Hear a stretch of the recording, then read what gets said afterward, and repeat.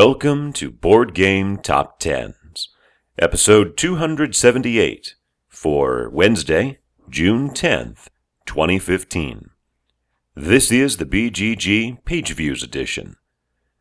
Just missing the top 10 by only 11 views, with 8,703, is Nations: The Dice Game, recently released. Sliding one spot to number 10, Android Netrunner by Richard Garfield and Lucas Litzinger, published by Fantasy Flight Games with 8,714 views. That's a 400 view increase, or about 5% from last week. It's also the most views we've seen for a number 10 game in a couple of months. Debuting at number 9, Tiger Leader by Rick Martin, published by DVG with 9,305 views. This is a World War II-themed solitaire card game funded via Kickstarter in November of 2014. They had been looking for $3,000 and got $23,000, and it is now arriving.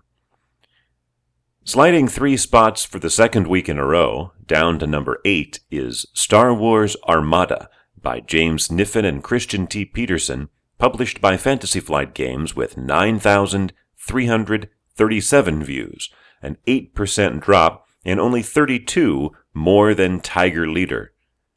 Also only 99 less than our number 7 game, which was last week's number 1, Forbidden Stars by James Niffen, Samuel W. Bailey, and Corey Konieczka, published by Fantasy Flight Games with 9,436, a massive 47% decline.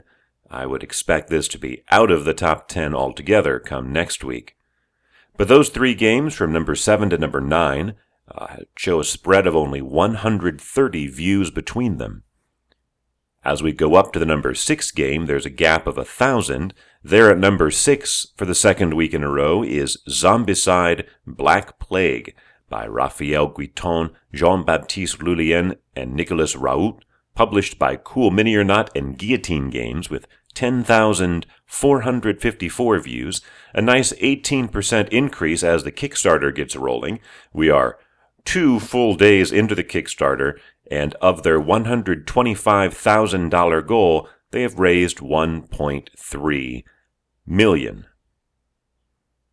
Debuting at number 5, Leaving Earth by Joseph Fatula, and published by the Luminaris Group with 10,488 views.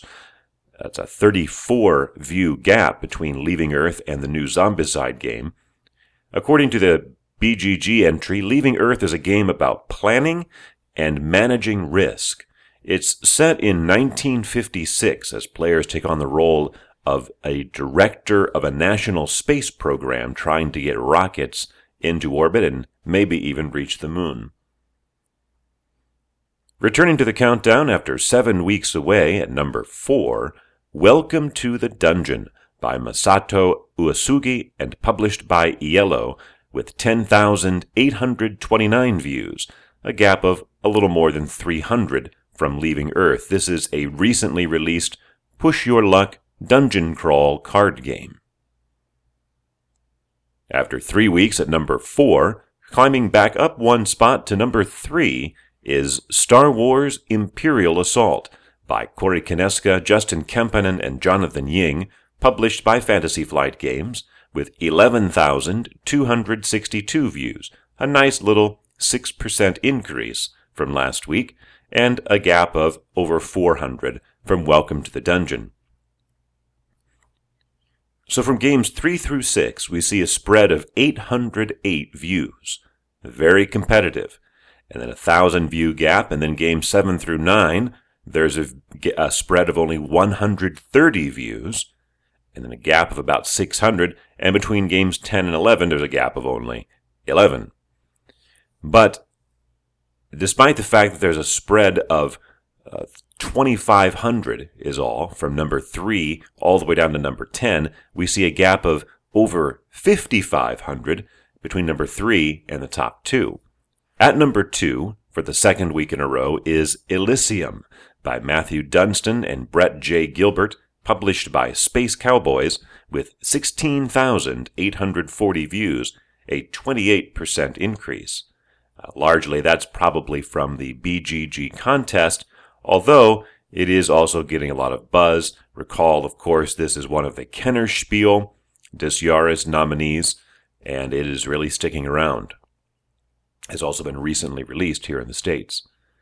But it just missed out on the number 1 spot by less than 1,000 views. That number 1, a debut there, is Epic by Rob Dougherty and Darwin Castle, published by White Wizard Games, with 17,677 views.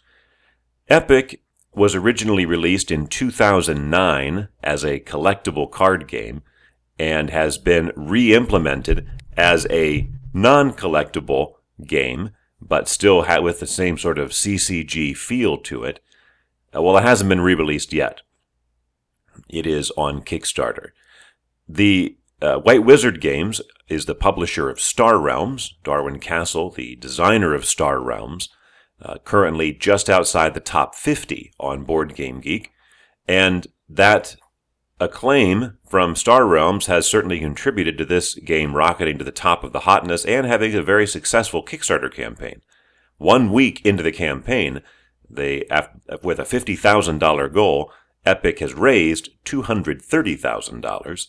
Compare this to Star Realms' performance of a year and a half ago, which had a $20,000 goal and only made about $50,000. Epic is our 41st different number 1 game and the 9th time in a row that we have had a different number 1 game atop this list.